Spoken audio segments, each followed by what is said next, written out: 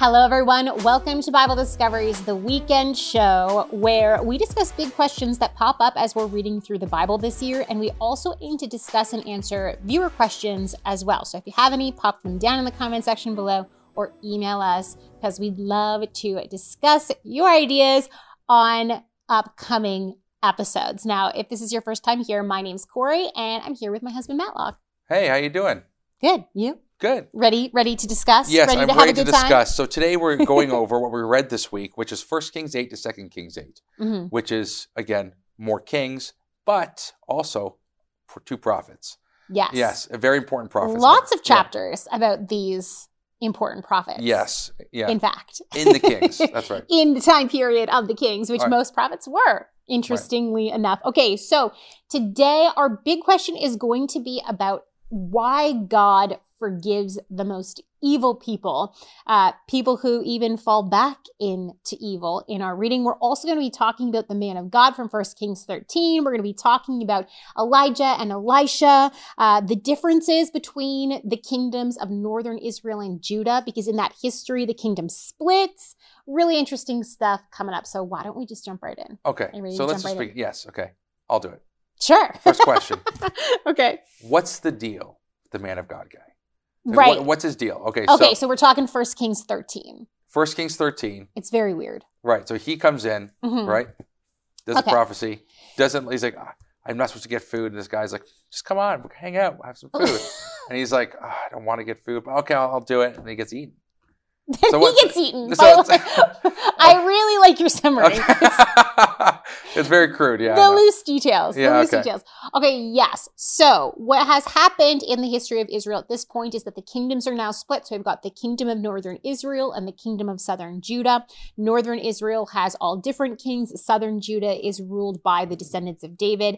We have a man of God from Judah, so a prophet who's called to go to northern Israel, specifically to the city of Bethel, and prophesy against northern Israel, against Jeroboam, and against the city of Bethel. And this is because King Jeroboam has set up two religious centers in northern Israel, one at the city of Bethel and one at the city of Dan. And he set up golden calf idols there that are supposed to represent God, and which obviously is outlawed. It's evil. But the idea here is Jeroboam is thinking to himself, well, the kings of David, the kings of Judah control the temple. They control the religion of Israel. And this is very bad for me because the people will be tempted if we make yearly pilgrimages into Judah to the Temple Mount. They're going to be tempted to then follow the king of that temple. So Jeroboam recreated the religious system of Israel. You can still stay faithful to God, but he taps in on this imagery in the ancient world of cows and calves, and he sets up idols. He sets up his own temples, one in Bethel and one in Dan, and he's like, still worship God, but here at these cities, guys. Which, of course, is a great apostasy. So we have this man of God from Judah called to go into Israel and condemn Israel, condemn Bethel, condemn Jeroboam for this action. So that's essentially the crux of the issue. This anonymous guy. Yes, this man of God goes in and he's told to not go back from the way he came, but to go in and make a circuit. Don't stop. Don't eat food. Just do the business and come out. But there's another prophet of God, an old prophet of God who's living in Israel. And he actually goes and tests the man of God. He says, no, it's okay. God appeared to me and he told me that you can actually eat food with me. And so the man of God's like, well, all right. So not a prophet, a false prophet. No, it never says that he's a false prophet. That's why it's like, what's the deal here? Okay. What's the deal? What is going on? But technically, because he's yeah, okay. Well, I don't think so. It's debatable, but I don't think so. It doesn't hint that he's a false prophet. But anyway, he provides this test for the man of God. Okay, and the man of God fails the test. He stops and he eats. And the prophet of God then gives, the old prophet of God then gives a true word of God. And he says, because you've listened to me, because you've eaten with me, you are going to die. God is going to put you to death. And so on the man of God of Judah, on his way home, he gets mauled by a lion, and something very strange happens. He's riding on his donkey. He gets mauled by the lion, and then the lion and the donkey stay by the body of the man of God. And everyone who passes by is like, what is happening? Why is there a lion guarding a body and a donkey guarding a body and they're not fighting? So essentially that's what happens in 1 Kings 13. And it is tremendously weird. So what's the deal with the man of God? Twofold. A reason why the lion and the donkey stay beside the body of the man of God, I believe is to make it obvious that there is a sign that's going on. Everyone should pay attention to what has happened to the man of God. And what has happened to the man of God? He has been judged. Why? Why was his life taken from him? Because he was given a direct word of God that he knew was the direct word of God. And instead of following that direct word of God, as soon as he hears someone else tell him, no, it's okay, God told me, and he follows that voice instead of God's voice, judgment is brought on him. Now think about what northern Israel had done. They had received the word of God. They knew that they were supposed to worship God in the temple of God, in the place where God had chosen to put his name, which was Jerusalem. They knew that. They knew that they were not supposed to follow idols. But Jeroboam comes along and says to them, you can worship God in Bethel and Dan, and here are the images that represent God's power. I can imagine him saying something like that. And they're like, oh, okay. And they listen to Jeroboam instead of listening to the law that they had received and the covenant that they had made, they and their ancestors had made with God. And so what was going to happen? Judgment was going to come on the nation of Israel, and it would. So I believe the deal with the man of God in 1 Kings 13 is that his life and judgment represents the life and judgment of northern Israel. And the reason why God had the lion and the donkey guard the body of the man of God was to signal to northern Israel, something weird is going on here. There is a sign. This man's life and death is a sign for us. Do you think that the donkey symbolizes perhaps Judah and the lion symbolizes Israel in some sense? Or vice versa? I lean more towards that the lion symbolizes Assyria and Babylon. Okay. Because those were Assyria specifically, both Babylon as well, but the lion had deep implications in Assyria. Okay. It was a symbol of the king, and the king hunted the lion, and anyway. Right. And Assyria was the tool that God used to bring judgment on northern Israel. So very literally, if the man of God represents northern Israel, the people of northern Israel were killed by Assyria, whose royal symbol was a lion. Right. And then what about the donkey then? The donkey absolutely could represent Judah, as kings rode on donkeys. Right. And the line of David is always pictured as riding on donkeys. And the donkey wasn't, so Judah was not successfully killed by Assyria, by the lion. Right. So it's a loose connection. It's an interesting connection. It could totally work. But that would be if the animals are going to be symbolic, I think they're more symbolic of Assyria and Judah, the lion and the donkey, and then the man of God representing northern Israel, just because of what happens, how Israel is ultimately judged. I haven't studied this too much, so I'm trying to think about the greater context in terms of the narrative. Mm-hmm. Because generally speaking, when you have something like this happen, it is a signal to the reader, not just like, oh, God's at work, because you know that's the Bible, God's at work. Mm-hmm. You know that everything's about that. So there's symbols within these elements that are telling you something, even prophetic. So that's a prophetic narrative. Mm-hmm. It's telling you something, hey, the narrative is giving you a prophetic detail about what's to come. Mm-hmm. And I think that, given that it's in Scripture, it's not just to be like, hey, oh, this man of God, he tried to do it, but he did something wrong and he's anonymous.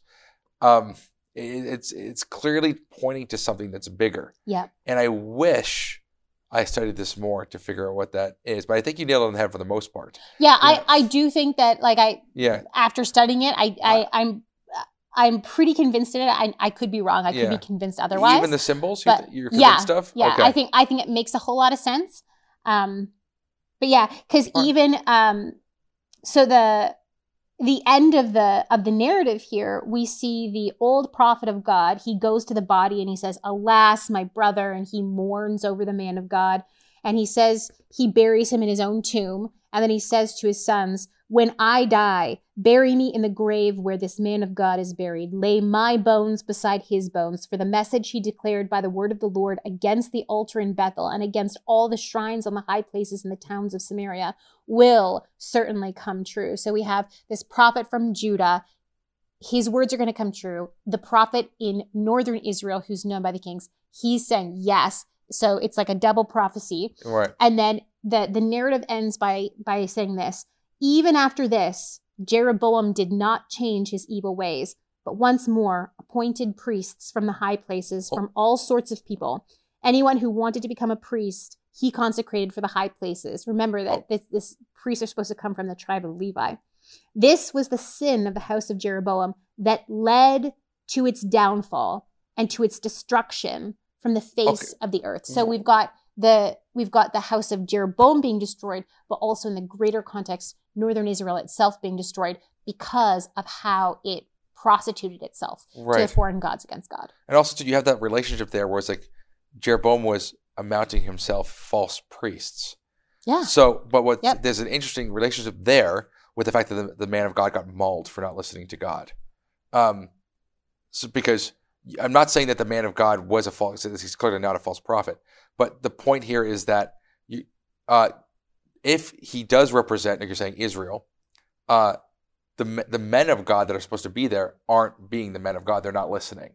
Mm-hmm. And therefore they will be mauled like by seer, like what you're saying. Yeah. So he even strongly, from what you just read, it sounds like he even strongly symbolizes what Jeroboam is doing that causes his defeat. Mm-hmm. He's amounting false priests to just tell him whatever he wants, essentially. Yeah.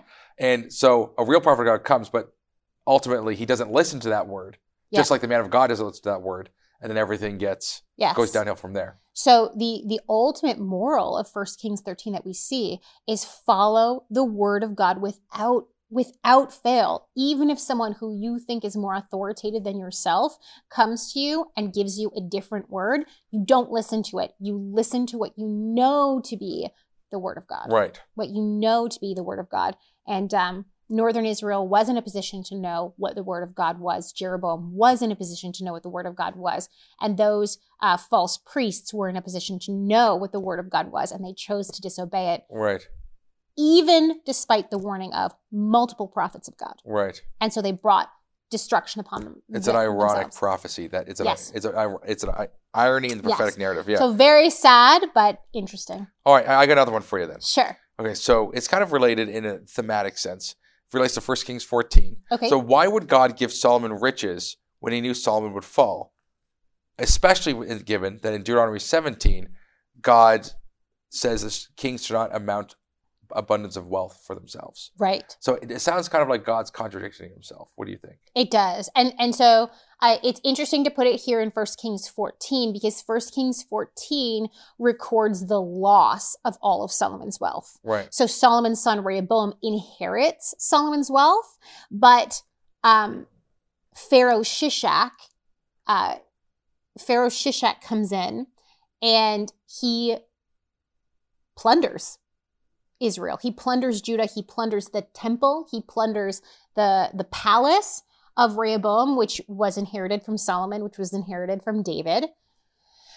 Yikes. So all this wealth is lost in the very next generation. But it does, on the face of it, we know from Deuteronomy 17 that God does say to, in his law for kings that they were not to multiply riches. And in the list is wives, horses and chariots, and silver and gold. These things were not supposed to be amassed by kings. In our context, it takes a little bit of work to understand why, but in the ancient context, it would have been pretty obvious. It's because those were the three things that that humans could do to secure themselves, to secure their kingdoms. So silver and gold, they could hire mercenaries. They could buy their freedom from invading armies. Well, instead of besieging my city, I will just give you this incredible amount of silver and gold and become your vassal. Just leave us all alive. Horses and chariots, pretty obvious to see how they could use horses and chariots. They could trust in horses and chariots rather than in God, so in their military might. And with wives, political alliances were sealed with marriages in the ancient world. So we see David doing this. We see Solomon doing this to an insane degree, making peace treaties with other nations and sealing those peace treaties with a marriage. Super common. But God does give Solomon great wealth. And I would say that this seems to be like not just God providing for Solomon, but also providing a test for Solomon of Solomon's loyalty. Because we see God doing a similar thing to Israel in the time period of the conquest, where God says, I'm not going to drive out all of these nations all at once. I'm going to do it little by little, not only for the land, but also for you, to test you, to see if you will remain faithful to me.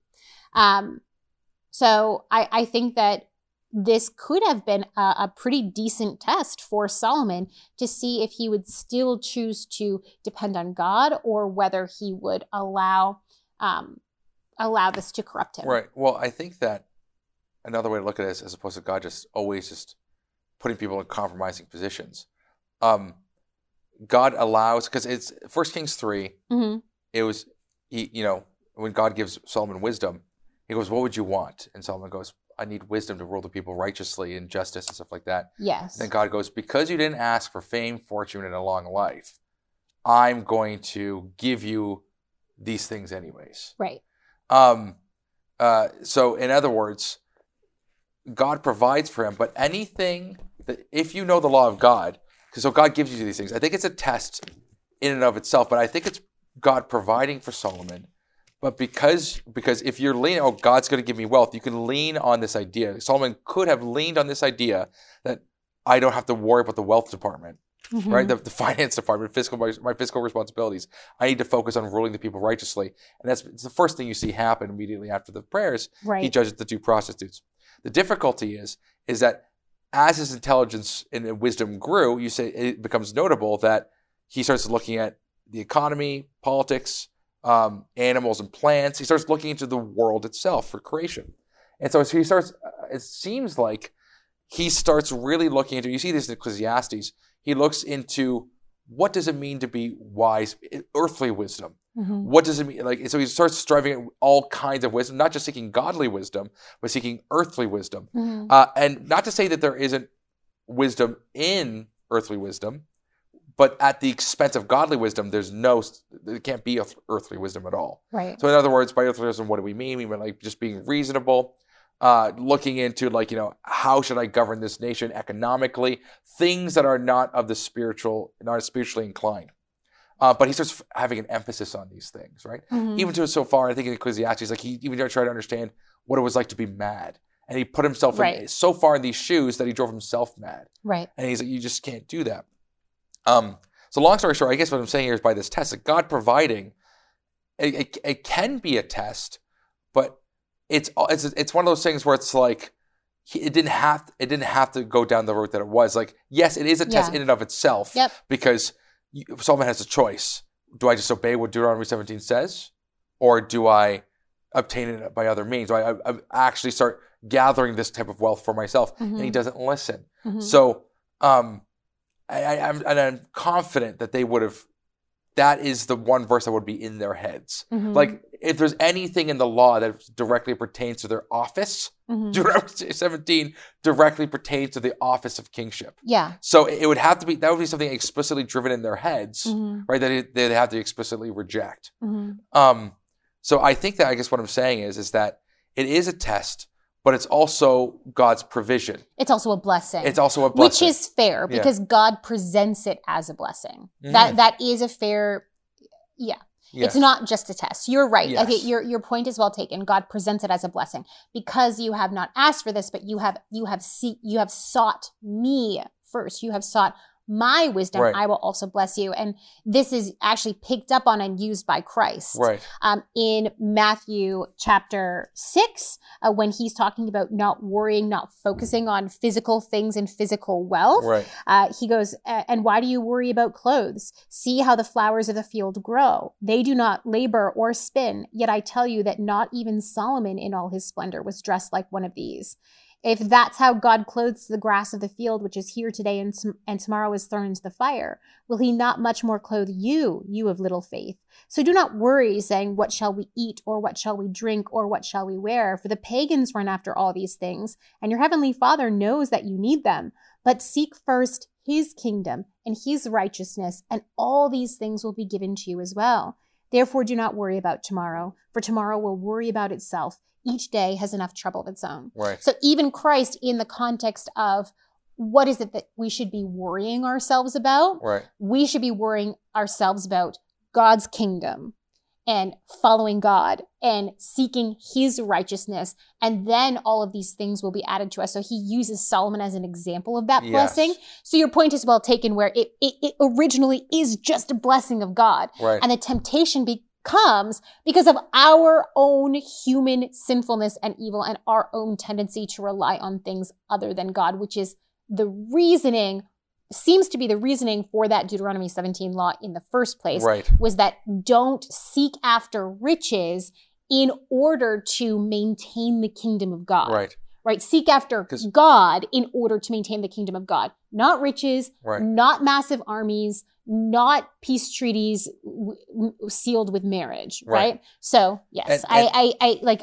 obviously can wealth be a test? Yes, it can be, but it also was a blessing. And the queen in First Kings 11, the Queen of Sheba comes, and she ends up blessing God because of his economic wisdom. Mm-hmm. Not even just he was clearly wise in different respects, but she was like, your wealth, like no kings, like there's something about you that's radically different, and look how you're governing your people and everything. Right. So she ends up praising God for his wisdom.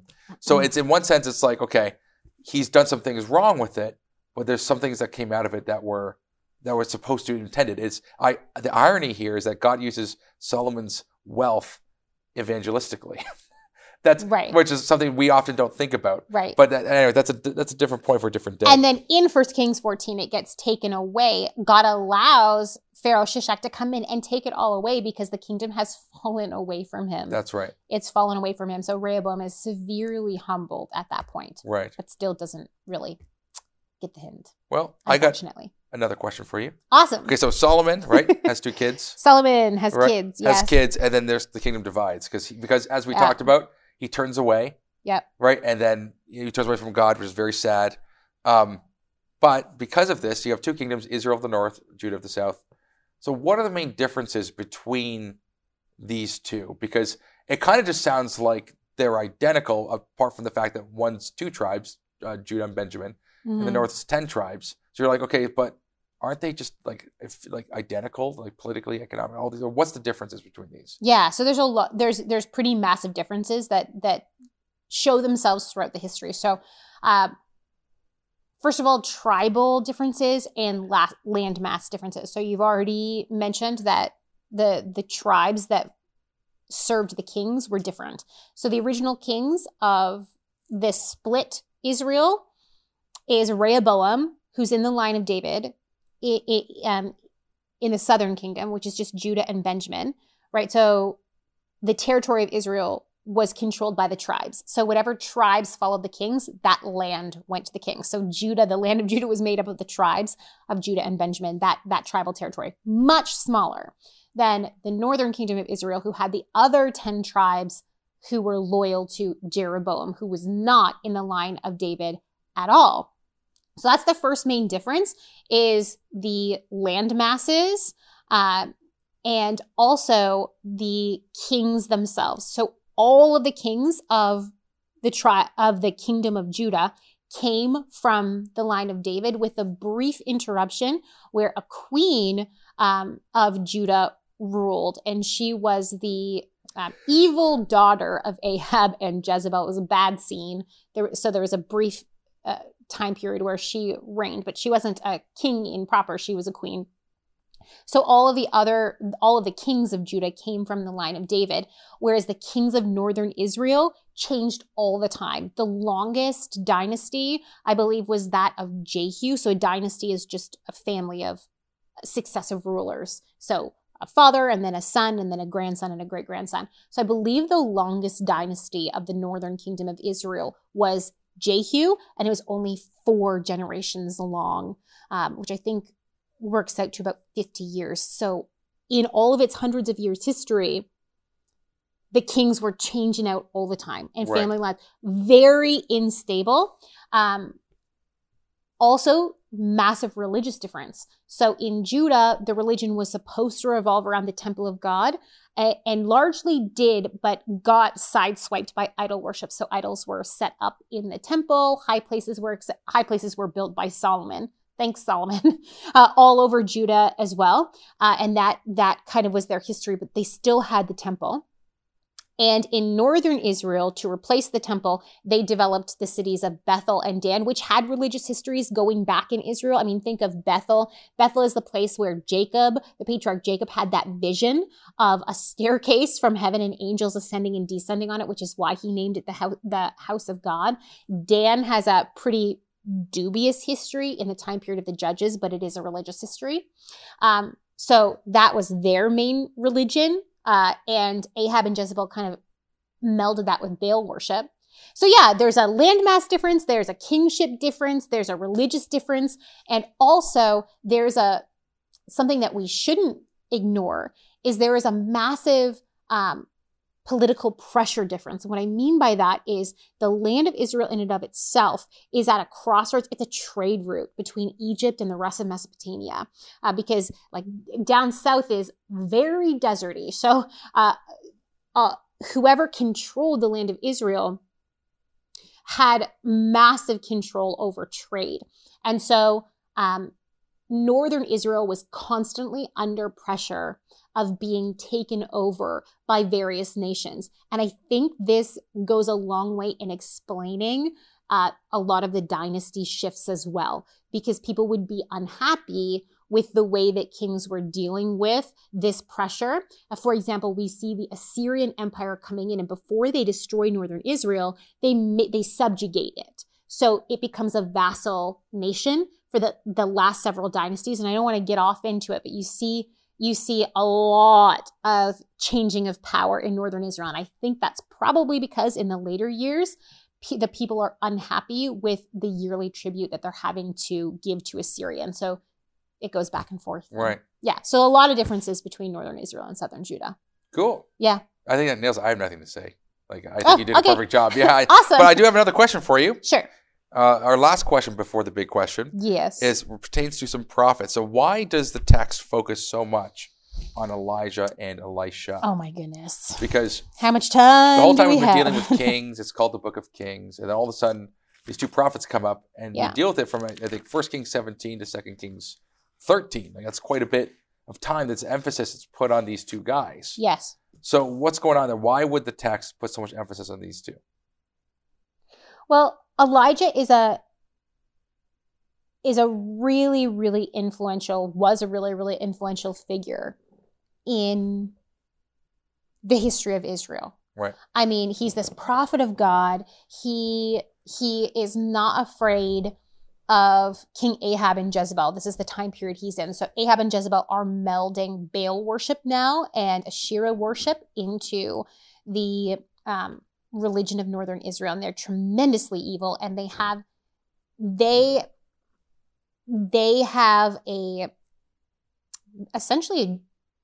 it's not genocidal, but like they have my words are failing me. Yes. They have a policy of attempting to wipe out true prophets of God, literally murdering them because of who they serve. And so this is a very pivotal moment, obviously, for the northern kingdom of Israel. And so we get this really interesting view into what the prophets of God were called to do, which was to interrupt the kings, the leaders of the people of God, with the word of God.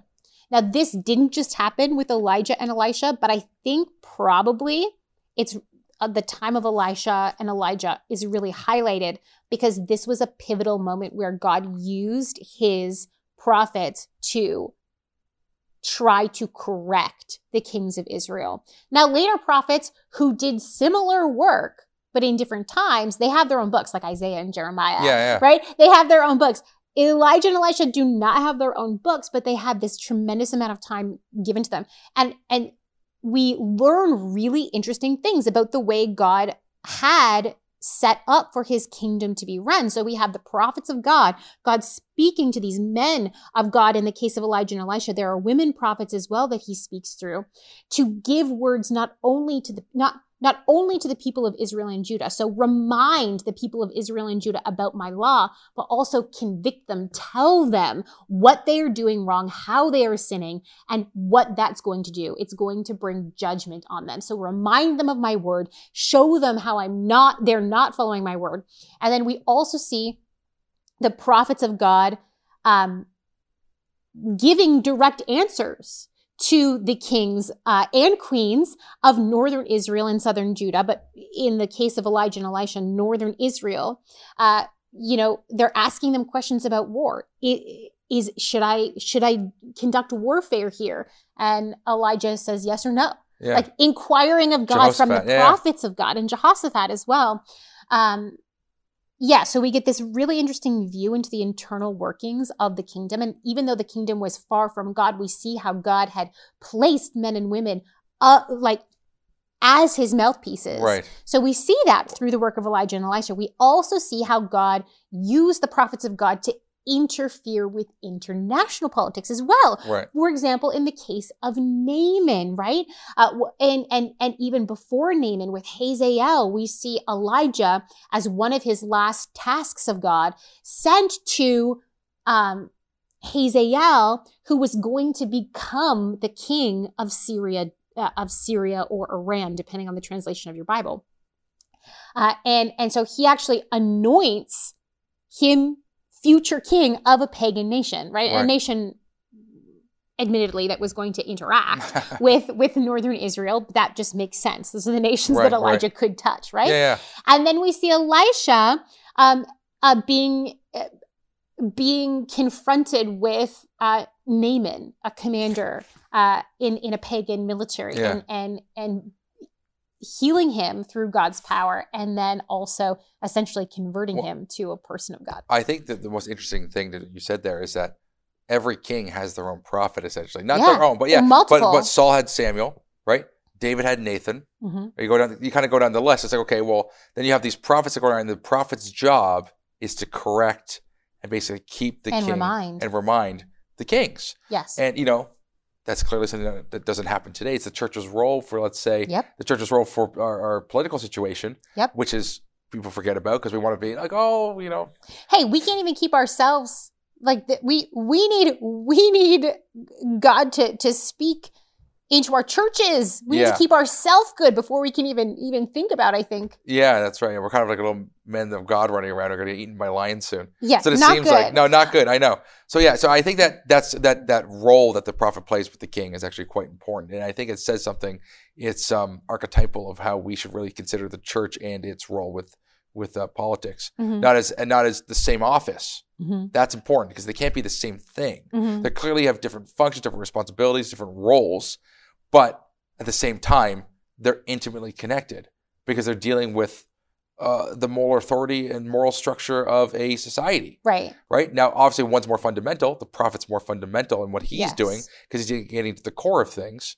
But the political role, the overarching thing, the overarching societal structure is really important for changing how people think. Right. It's really important. So the two are complementary. One's superior than the other, but at the end of the day, as we talked about, these get fused together within Christ.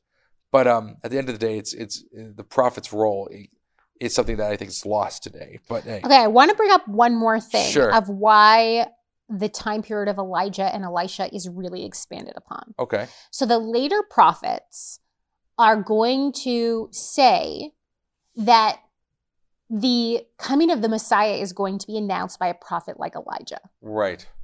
Okay. And so it makes sense then that Elijah's life and his mission is greatly expounded upon in the scripture. Right. It's held for us. Then when we get to the time period of the New Testament, we see John the Baptist being that voice of Elijah. He's not, he himself is quoted in the Gospels as rejecting the concept that he is somehow a reincarnate Elijah. That's not what he is. But Jesus, like. But he is the voice, of Elijah, Elijah, right? Making straight the paths. And he also himself, John the Baptist dresses like Elijah. We're given a description of Elijah's clothes, and then we're given a description of John the Baptist's clothes, which is a really interesting thing to compare, in Kings and Matthew and the Gospels.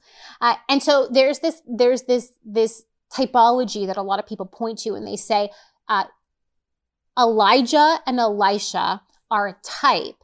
They're a foreshadowing of John the Baptist and Christ. Right. And it's not a perfect one for one. That's not how foreshadows work. Right.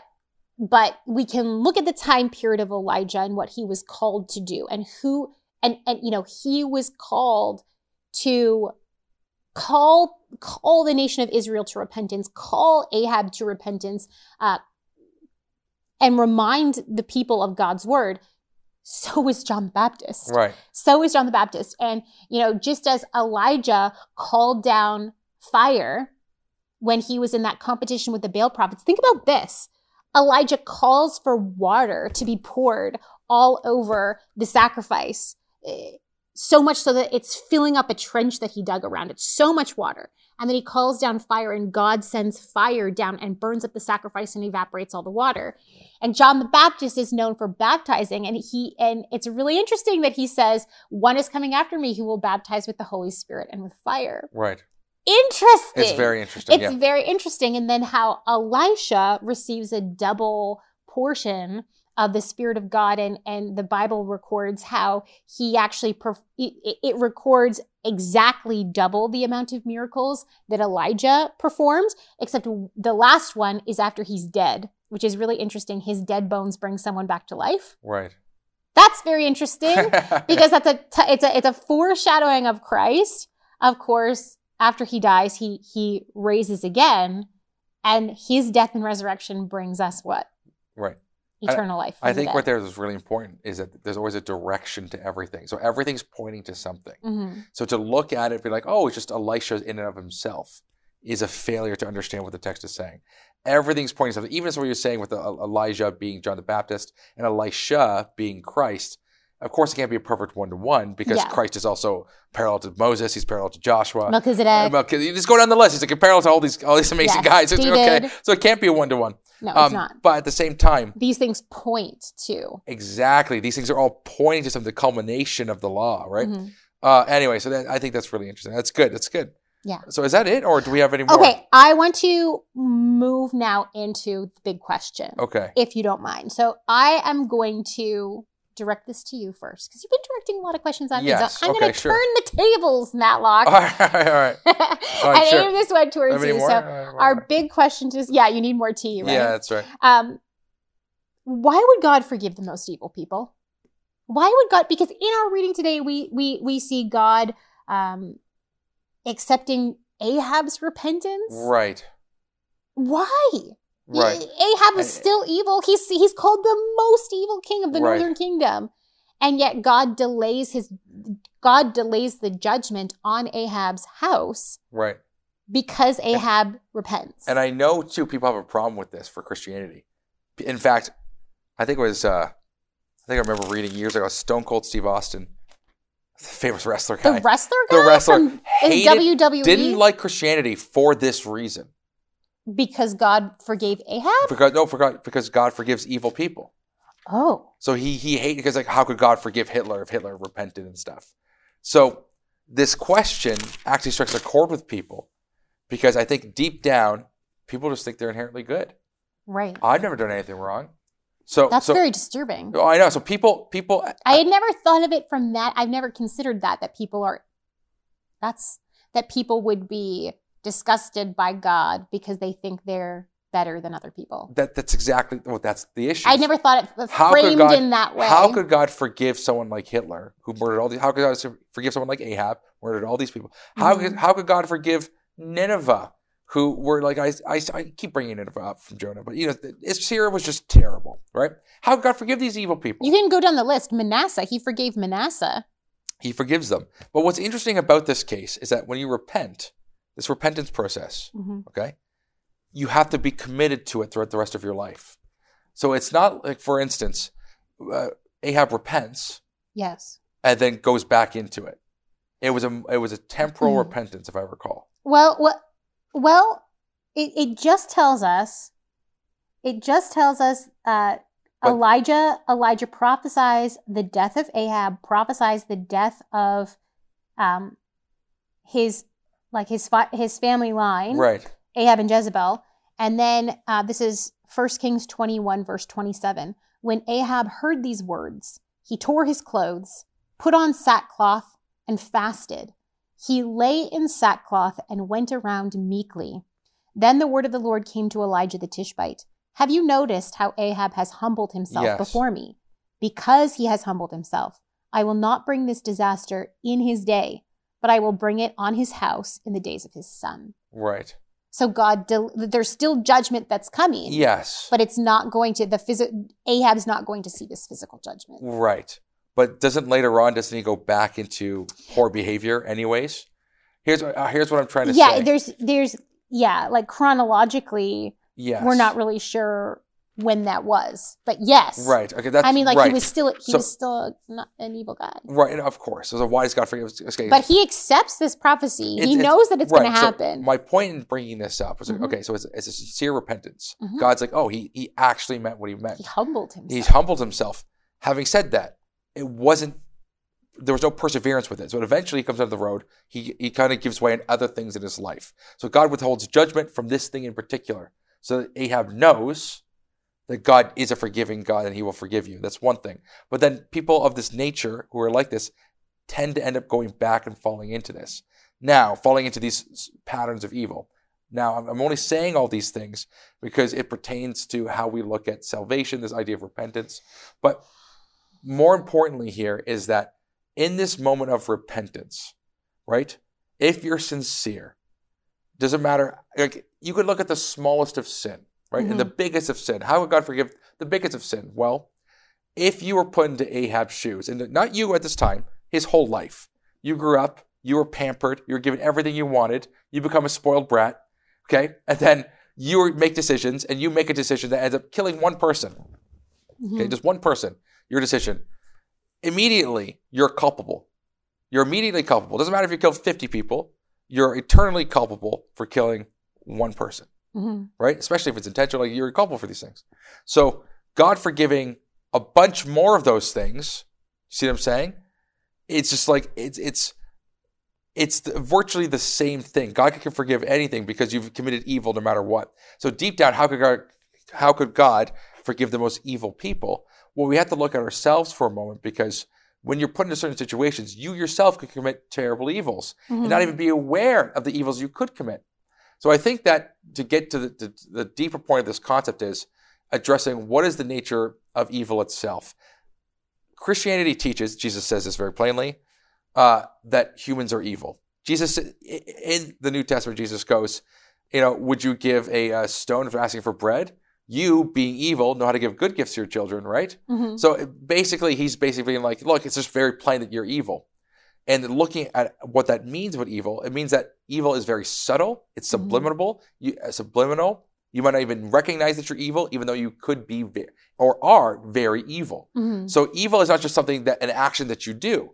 So, Jesus says that if you lust, you've done something evil. You've committed adultery. If you hate your brother, you've killed him. Because it's in your heart and that was your intentions, but you didn't fall through in your intentions because something in society, it wasn't beneficial for you to do in society. So there's a societal standard like, well, I actually prefer to live my life the way it is now rather than kill this guy. Although if I had the opportunity, I would kill this guy. So it's kind of like, okay, you're still evil. It's just the opportunity wasn't there, the means, but the motive was there. The means and the opportunity weren't there, so you just didn't do it. So the point here is that like people are deep down evil. And so when we say the most evil, right? Well, it depends, because even though he's called the most evil king, there are some people who become so evil, the Bible teaches, that they don't repent. Yeah. They end up hating God completely. Yeah. Right? So these people aren't so evil to the point that they don't repent. Ahab's sons. Ahab's sons. Ahab's sons didn't repent. I mean, you could play this out. Well, God says that the judgment then will come in the days of Ahab's sons. What if Ahab's sons repented? Right. Well, then God would have done the same thing. That's right. And So- we see this with Manasseh as well. So Right. Manasseh, the evil king in southern Judah, he was the most evil king in southern Judah. But he repents. Right. Truly Right. repents. And so he's forgiven. But judgment still comes on southern Judah in the form of destruction by Babylon, Right. not in Manasseh's day, but they're judged for the sins of Manasseh because they continued in the sins Right. of Manasseh. The people continued in the sins of Manasseh. So he had started a trend of severe and deep evil that the people did not repent from. Right. But if they had repented, Right. what would have So happened? the question is kind of a misnomer. We're saying the most evil people, where it's like, Mhm. well, Ahab, although he's the most evil king, isn't the most evil person compared to someone who wouldn't repent. Right. So do you see what I'm saying? So it's like when we look at these things, it's like, okay, the very bare minimum cost to become a Christian is repentance, which means Yeah. sincerely sorry and sincerely stopping, right? It's humbling yourself before God, because rather than thinking, well, I'm a pretty good person, Right. you have to stop and go, you admit that God is right, that sin is a problem. Any form Right. of sin is a problem. That's right. And worthy of judgment. And when you confess that and you repent of it, I don't want to live like that anymore, that's when God Right. forgives. And in the Christian sense, there's a lot, right? Like Paul goes over the list of laws that are just a list of the rulings in the flesh, behaviors in the flesh that are just evil, right? You won't come into heaven. You won't get into heaven if you behave like this. If you persist in them. If you persist in them, right, and live a lifestyle of these things. But in the one action, you can still repent. Repentance, again, means to stop. To turn. So if you're looking at it like walking down a road, you have everything you do in life has a direction. So if your direction's going down this way, well, you can keep going down that path. But if you don't stop and turn back the other way, right, there's no, once you go past that stop sign, there's no going back. Like that's it. You're stuck. You can't turn around. There's no U-turns, right? It's kind of done. So there's certain points in people's lives that they have to come to the conclusion that repentance is what's required of you to actually follow God. If Ahab is willing to repent, then in one area, like the Ninevites, one area, and they just don't know the right hand from their left, then that means once they learn, because they repented in one area in their life about their right hand, what that means, what their left hand, and what that means, well then God can work with that. Yeah. He's tremendously merciful. That's exactly right. It exposes him as tremendously merciful. That's right. And also tremendously powerful. Because I've also spoken with people where they truly believe that they've done way too much. That it's impossible for God to forgive them. And that's a false humility. I'm not saying that you're not actually, if you're feeling that you're not actually truly feeling that. But what I'm saying is God strong enough to be able to forgive? Is he strong enough to atone for that sin? Is Christ's work strong enough to atone for any sin? Well, God says yes. Christ says yes. So if then we're saying, no, it's impossible, we're diminishing the work of Christ. We're diminishing the strength of God. Do you see what I'm saying? Yeah, I know exactly what you're saying.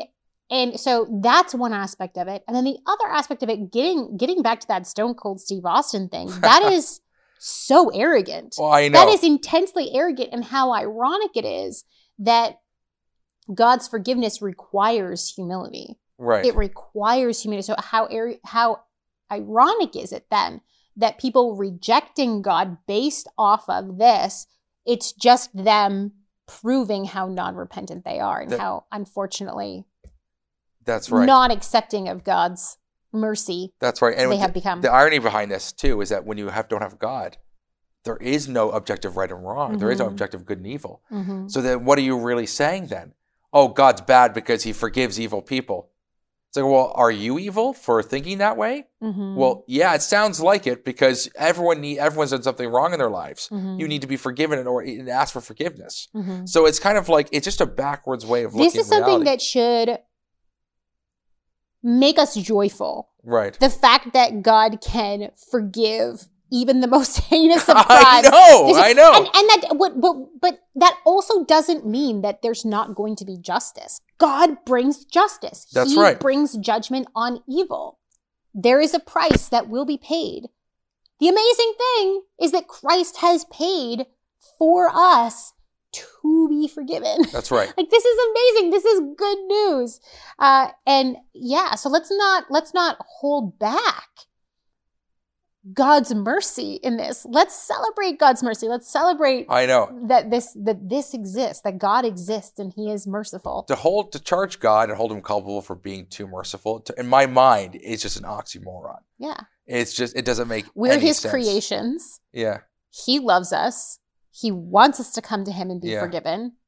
That's awesome. And that's great. It also, not to go too far into this, but it's also a misunderstanding of what justice is. Because you're like, oh, I want justice. Oh, these evil guys need to be killed. They need to be taken care of. It's like, yeah, that's going to happen.